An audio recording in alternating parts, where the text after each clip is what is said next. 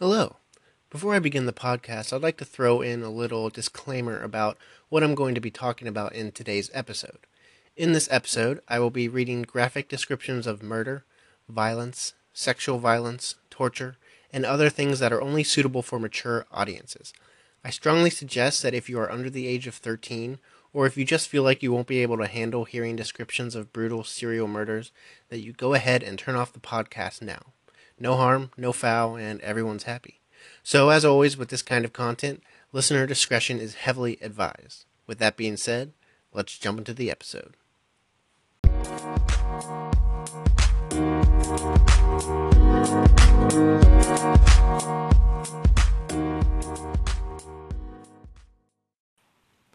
Hello, and welcome to the Serial Killer Countdown. This is the 6th episode of my podcast where I talk about vicious and disturbing serial killers.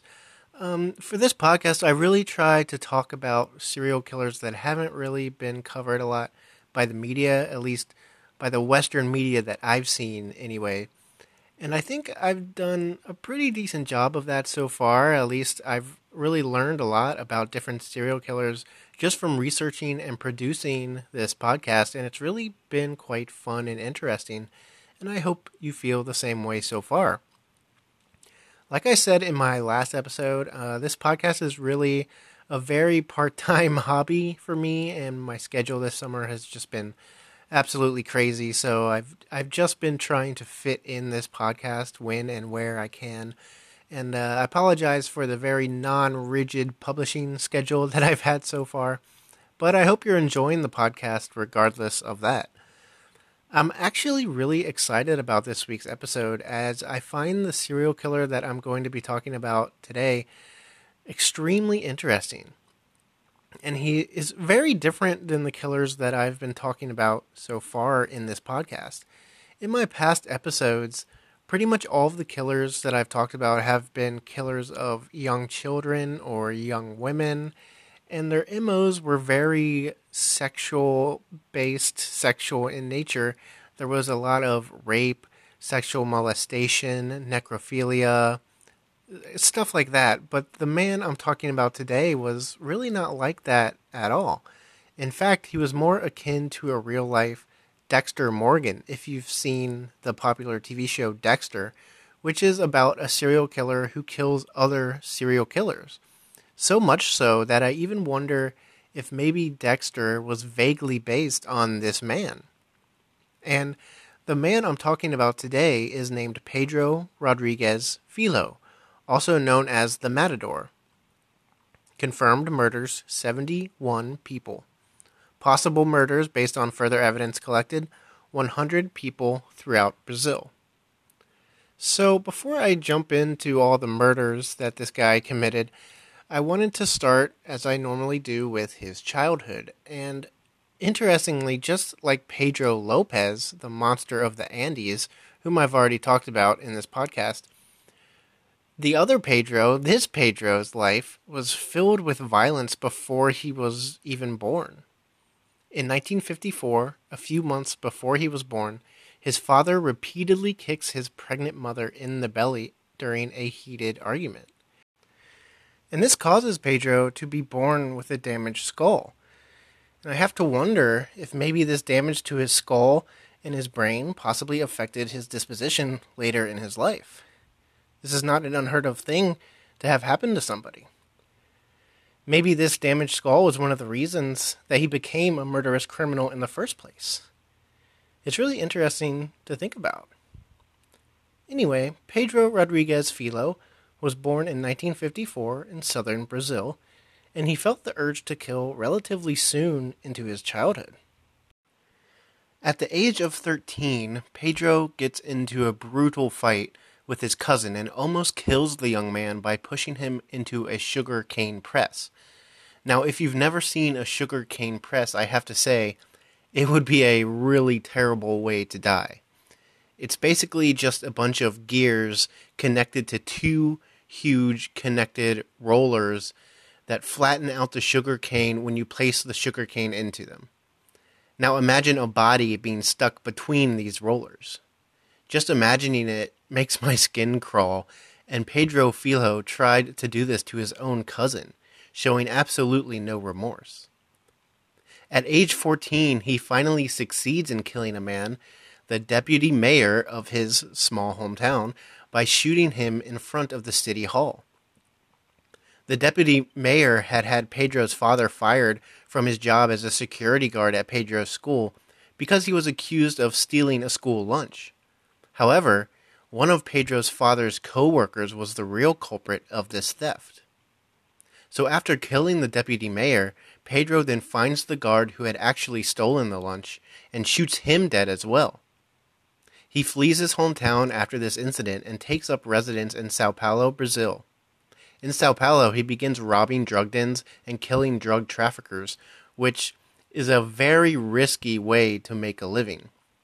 But he's so good at it that he becomes one of the de facto drug kingpins in Sao Paulo. And at this point, he's basically 14, 15 years old. Soon after this, he meets a deceased drug kingpin's wife named Botinha, and they strike up a relationship. They begin living together, but after a while, Pedro's lifestyle catches up to him, and Botinha is murdered by a rival drug gang. In seeking revenge for this murder, Pedro tracks down and brutally kills many of the rival drug gang who participated, trying to find out who was responsible for the plan. Eventually, he finds out through the torture and killing of the drug gang that it was one of his rivals in the drug trade who had planned the murder of his partner. Pedro gathers a group of 4 friends and attacks the man responsible at a wedding party, leaving 7 dead and 16 wounded. And I almost imagine this kind of like that scene from the movie Kill Bill, if you've ever seen that, where the gang of assassins, spoiler here, just goes into the wedding and murders the entire wedding party, just taking everyone by surprise and gunning them all down without remorse. And it's chilling to think that this could happen in real life. After the brutal wedding killing, Pedro finds out that his father, in a fit of rage, had killed his mother, so he tracks his father down and murders him with 21 machete blows and 22 stab wounds. It's even said that he tore out his father's heart and chewed up a portion of it and spat it back out onto his father's body. So we can see that this man is just absolutely deranged, and at this point, he's only 18 years old. But so far, we really haven't even gotten into Pedro Filho's serial killing. At this point, he's really only killed due to revenge or being a drug kingpin, and he really doesn't yet fit the mold of what we would call a serial killer. But that would all completely change when he's arrested for the first time in 1974. During this arrest, Pedro is put into a transport with another prisoner, with both of them handcuffed together. After the short drive, when the police go back to open the door, they find the man that Pedro is handcuffed to dead. Without hesitation, Pedro confesses to murdering the man, claiming that he did it because the man was a rapist. And this would begin Pedro's long career, so to speak, of murdering his fellow inmates. And this is also where we see his comparison to the fictional Dexter Morgan really take root.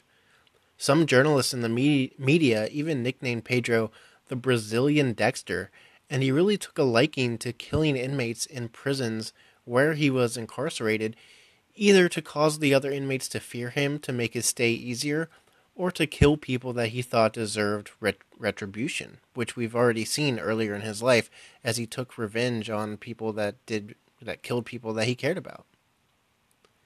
According to his fellow prisoners when interviewed by interested journalists and other police, they would say that Pedro Filho was almost like a phenomenon in the Brazilian prison system.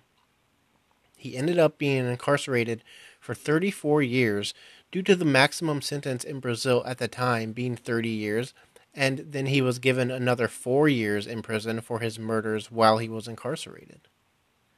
Inmates in Brazil rarely lasted that long, if they had a sentence that was that long.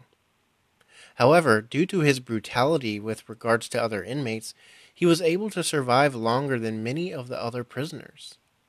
He killed and wounded dozens upon dozens of inmates in the prisons in which he was held, and he was really regarded as one of, if not the most dangerous prisoner in the entire Brazilian penal system.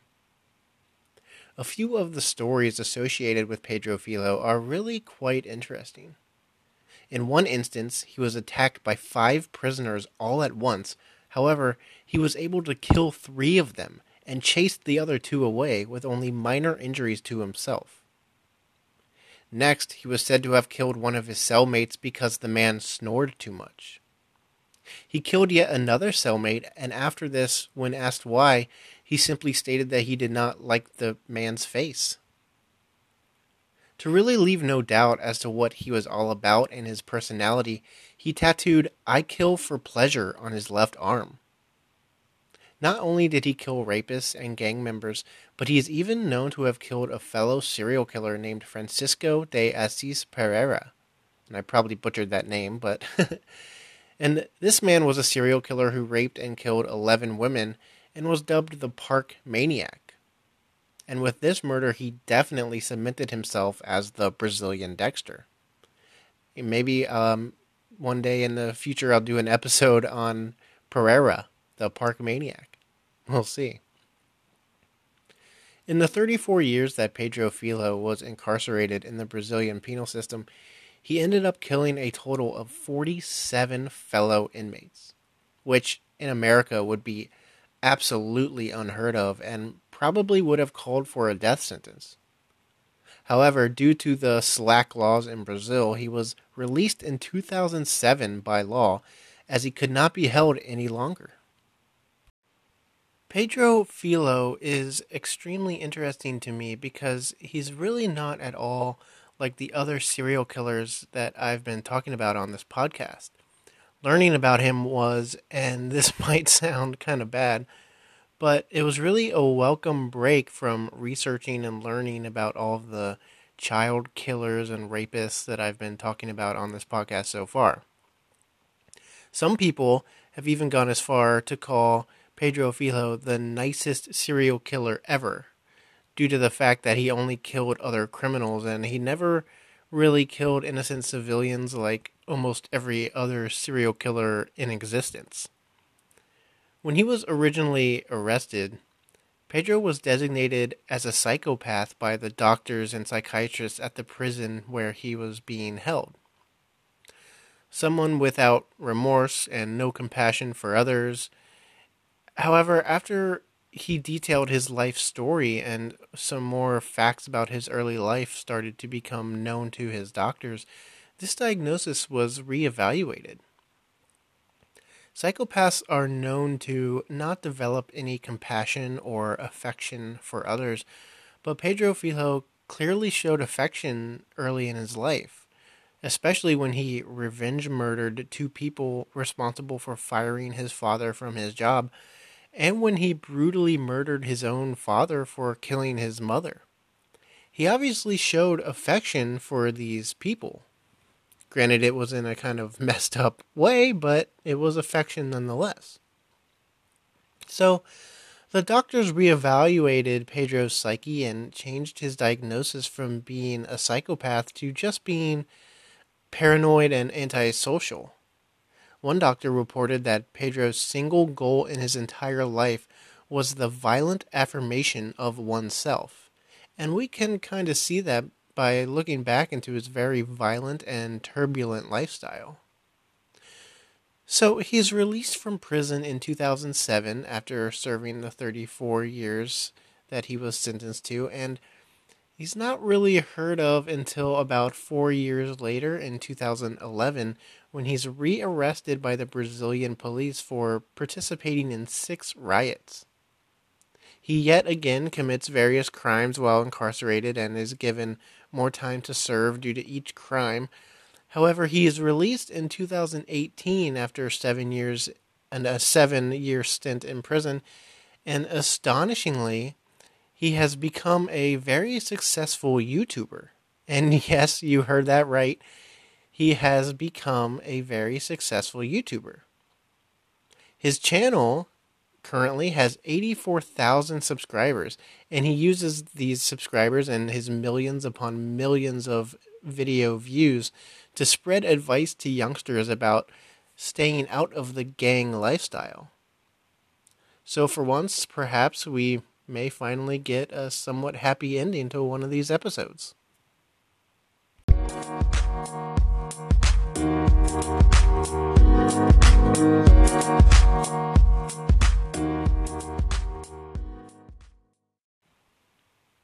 Thank you so much for listening to this 6th episode of the Serial Killer Countdown podcast. I've had a pretty big jump in listeners recently, and I'm so glad that you all found my podcast, and I really hope you're enjoying the quick little chill podcasts I've been producing about these various killers, and I hope I've been talking about killers that you may not have known about before.